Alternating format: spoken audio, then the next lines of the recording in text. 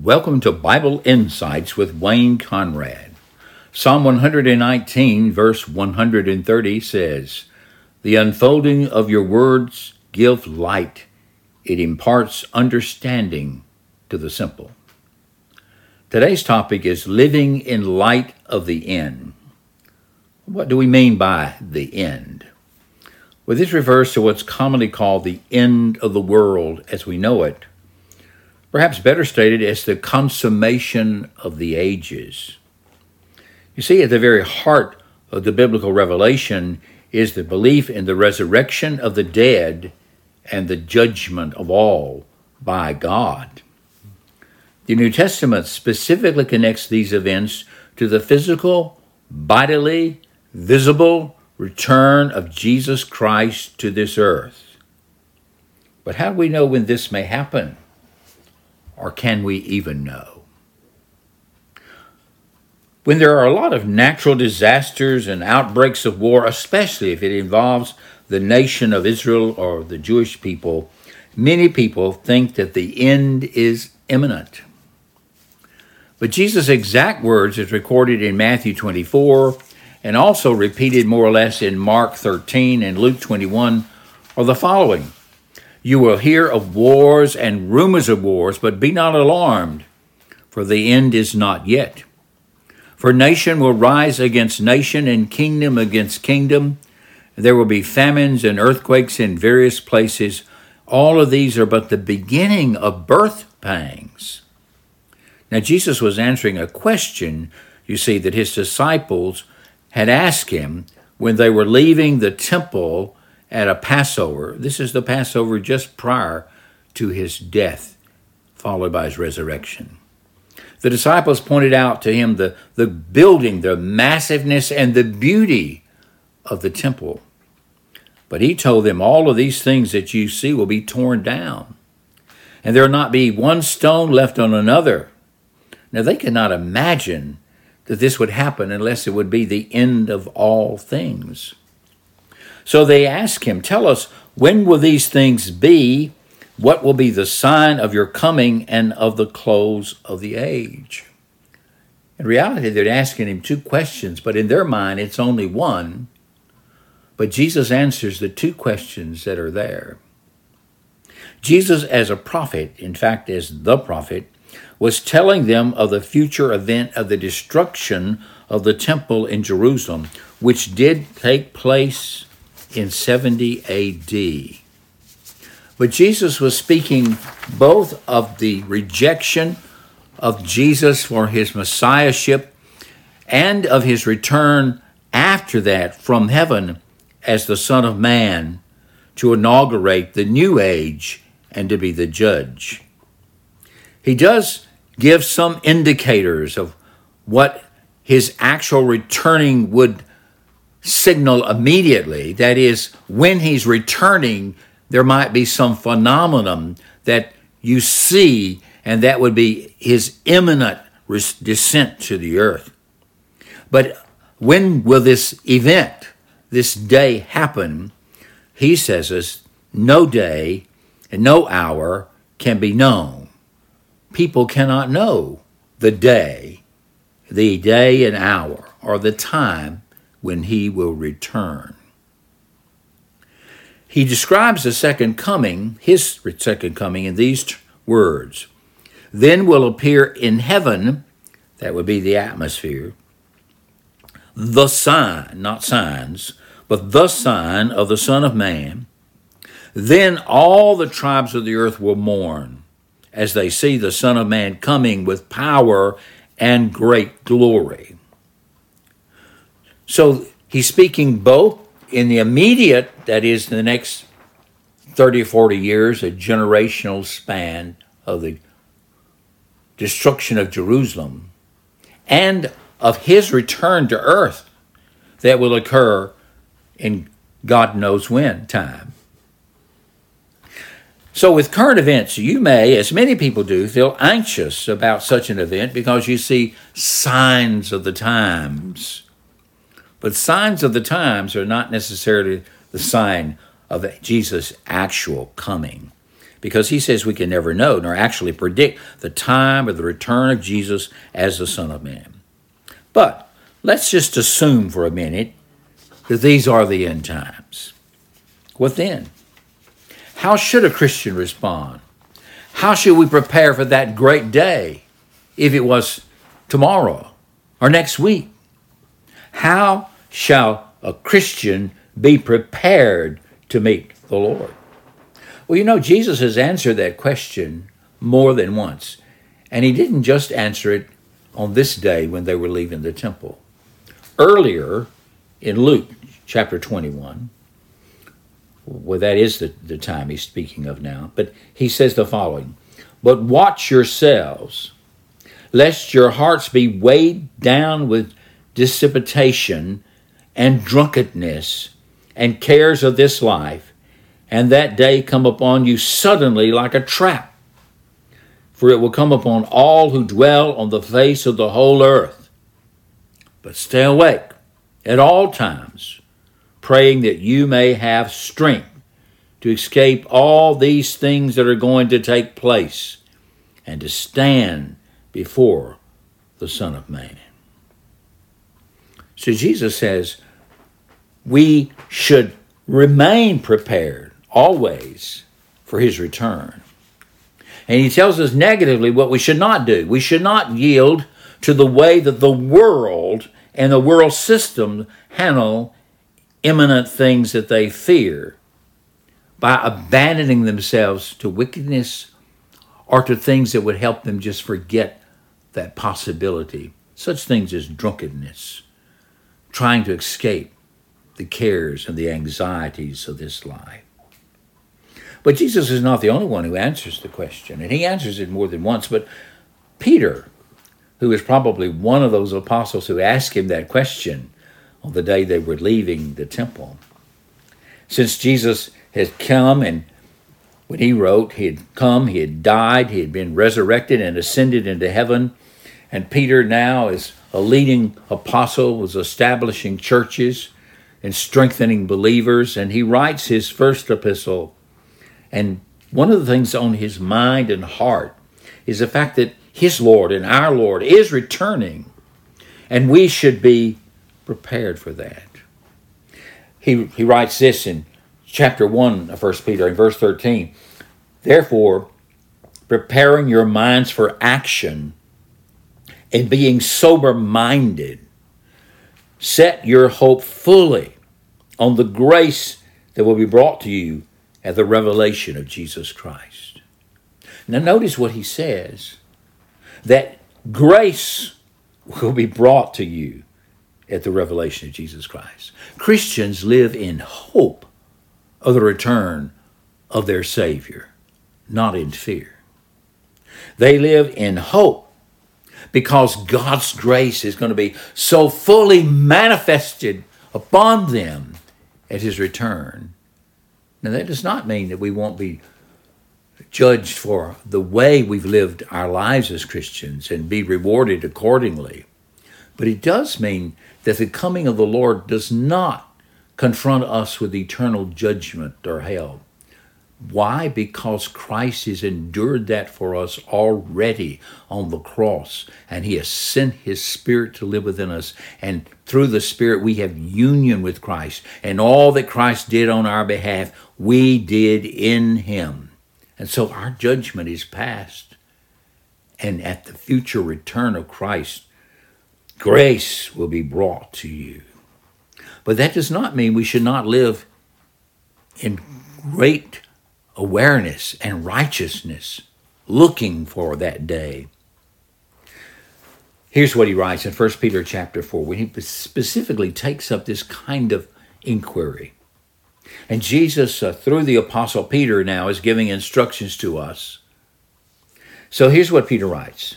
"Since therefore Christ suffered in the flesh," 1 Peter 4 chapter 1, "arm yourselves with the same way of thinking, for whoever has suffered in the flesh has ceased from sin, so as to live for the rest of the time in the flesh, no longer for human passions, but for the will of God.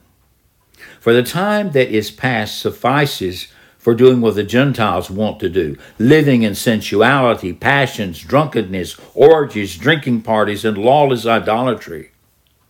With respect to these, they are surprised when you do not join them in the same flood of debauchery, and they malign you. But they want to give an account to him who's ready to judge the living and the dead. For this is why the gospel was preached even to those who are dead, that though judged in the flesh the way people are, they might live in the spirit the way God does. The end of all things is at hand. Therefore, be self-controlled and sober-minded for the sake of your prayers.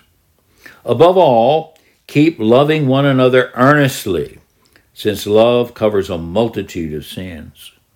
Show hospitality to one another without grumbling. As each has received a gift, use it to serve one another as good stewards of God's varied grace. Whoever speaks is one who speaks oracles of God. Whoever serves is one who serves by the strength that God supplies, in order that in everything God may be glorified through Jesus Christ. To him belong glory and dominion forever and ever. Amen. Now notice that connects directly with 1 Peter 1, verse 13.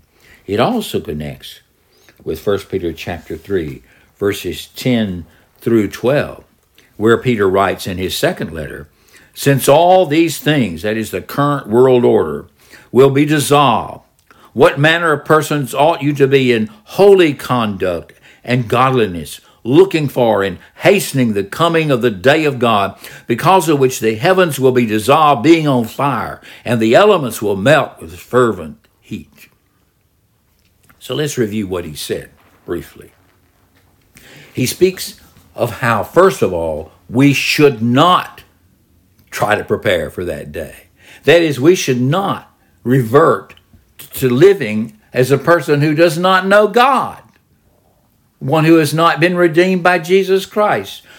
Negatively, we are not to be weighed down with such fears and anxieties that we revert to doing such things as living under the influence of alcohol and drugs and things that try to make us forget what's going on, and we lose ourselves in the following of selfishness and sinful activities and idolatry. We are never to do these kind of things. That's not the way to prepare for the coming of the Lord. That's the way to receive not well done, good and faithful servant, but a reprimand from the Lord and Master, and whatever follows such reprimand. We will give an account to him who's ready to judge the living and the dead. And therefore, since we must give an account to him, we must live in light of the fact that we are stewards of God's mercies, God's grace, God's blessings, God's endowment. And therefore, we must handle all that we've been given in Christ with great care and soberness, looking to glorify him with our lives by serving others, especially those who are of the household of faith. So negatively, we're to avoid living like Gentiles or people who do not know God. Instead, we are to live as those who have been redeemed by God. He describes that specifically in the following terms. The end of all things is at hand. Therefore, be self-controlled, sober-minded for the sake of your prayers. In other words, we are to be people who have, by the Spirit's enablement and God's instruction in his word and the fellowship of fellow believers, to be in control of our lives under his direction. And we are to think seriously. Sober-minded means to think seriously and to regard life not with sadness, but joyfully, but nevertheless as serious, as full of meaning and full of what we need to do to give an account, a good account, to him who is coming back again. Now he gives us some specific instructions. Now just briefly, what are they? Well, first of all, He says we must love one another earnestly. He's talking about us who are members of the body of Christ. We are to love our fellow believers earnestly.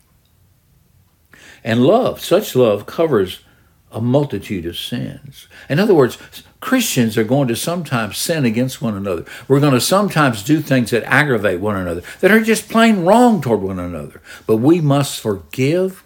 We must exercise the grace that God has endowed upon us by giving it to others. We must love others earnestly, deeply, from our hearts. Now we have to show such love in our words, in our actions, and sometimes by our lack of responding to things that might upset us negatively. Secondly, we're to show hospitality to one another. That means we're to have open homes, open hearts, showing hospitality to one another without grumbling and complaining. Oh, they're going to come see me again. No. We should gladly open our homes and our lives hospitably to one another. That's how God can bless us. Sometimes, who knows, even an angel might come. And God has given us gifts. He's distributed spiritual gifts within his body. We don't all have the same spiritual gifts. We do have the same spiritual life. We have the same great grace of our Lord Jesus Christ, but we have different gifts. And those gifts are to be employed for the sake of the body of Christ, because in serving the body of Christ, we are serving our Lord and Master Jesus Christ. And we do so with the strength that God himself supplies. Exercise your spiritual gifts as unto God with self-control and earnestness. The writer to Hebrews takes up this theme as well in Hebrews chapter 10, verses 19 through 25. And when we read these verses, we should remember that the primary way of preparing for the return of the Lord joyfully and with sober-mindedness is by being an active participant in the body of Christ as it meets in local assemblies of which we are affiliated. You can't worship Christ in the invisible church, but you can worship Christ in the local body of believers of flesh and blood, just like you.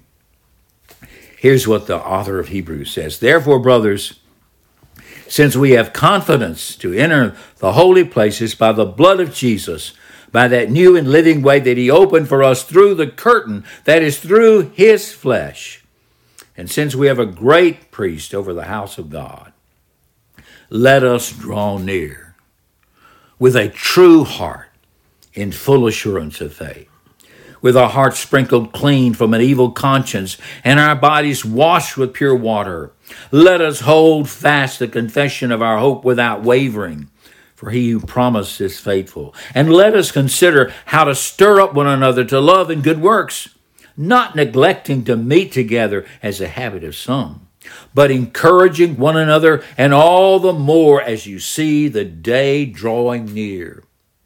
You know, we persevere in the Christian faith primarily by means of participating in the body of Christ, because perseverance and preservation is actually a body activity. The same is true of worship, and the same is true of preparation for the return of the Lord. It's a community project in which we are involved. Paul takes up this word in Romans 13. For salvation is nearer to us now than we first believed. For the night is far gone, the day is at hand. You know, when the disciples asked Jesus, when shall these things be? That was 2,000 years ago. Well, guess what? Jesus is at least 2,000 years closer to coming to us than he was then. Yes, he could come soon. Because, you know, the events of the last days that he prophesies could soon, quickly fall into place and be consummated. So we cannot predict when Christ will come. But we can live as Christians who are always prepared to meet the Lord with gladness and with joy. Peter, as Peter sees it, End-time Christians are called to do one thing. They're to practice holiness. They're to live godly lives and to do good to others wherever and whenever they can. They're supposed to do the work the works of God while it is day. That's our calling, to live for Jesus, to live for his glory, and to actively serve him as members of the body of Christ, not depending on our works or on the activities of the church or even its belief systems, but solely looking to Jesus Christ, to him who is our Savior, because it's by his grace, through faith in him, that we are saved and that we are kept for the day of God. There's a hymn that expresses this great truth. I'm sure we'll sing it very soon in the assembly of which I'm a part. It's Great God, what do I see and hear? I want to read 3 of the stanzas to you.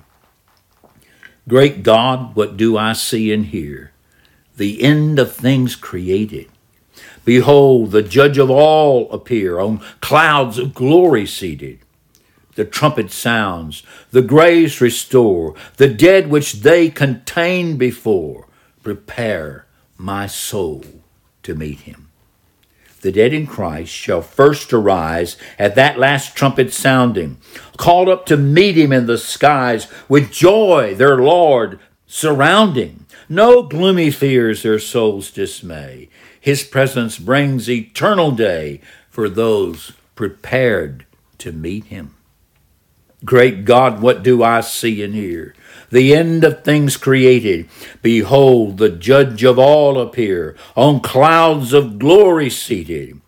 Lo, at his cross I view the day, when heaven and earth shall pass away, and thus prepare to meet him.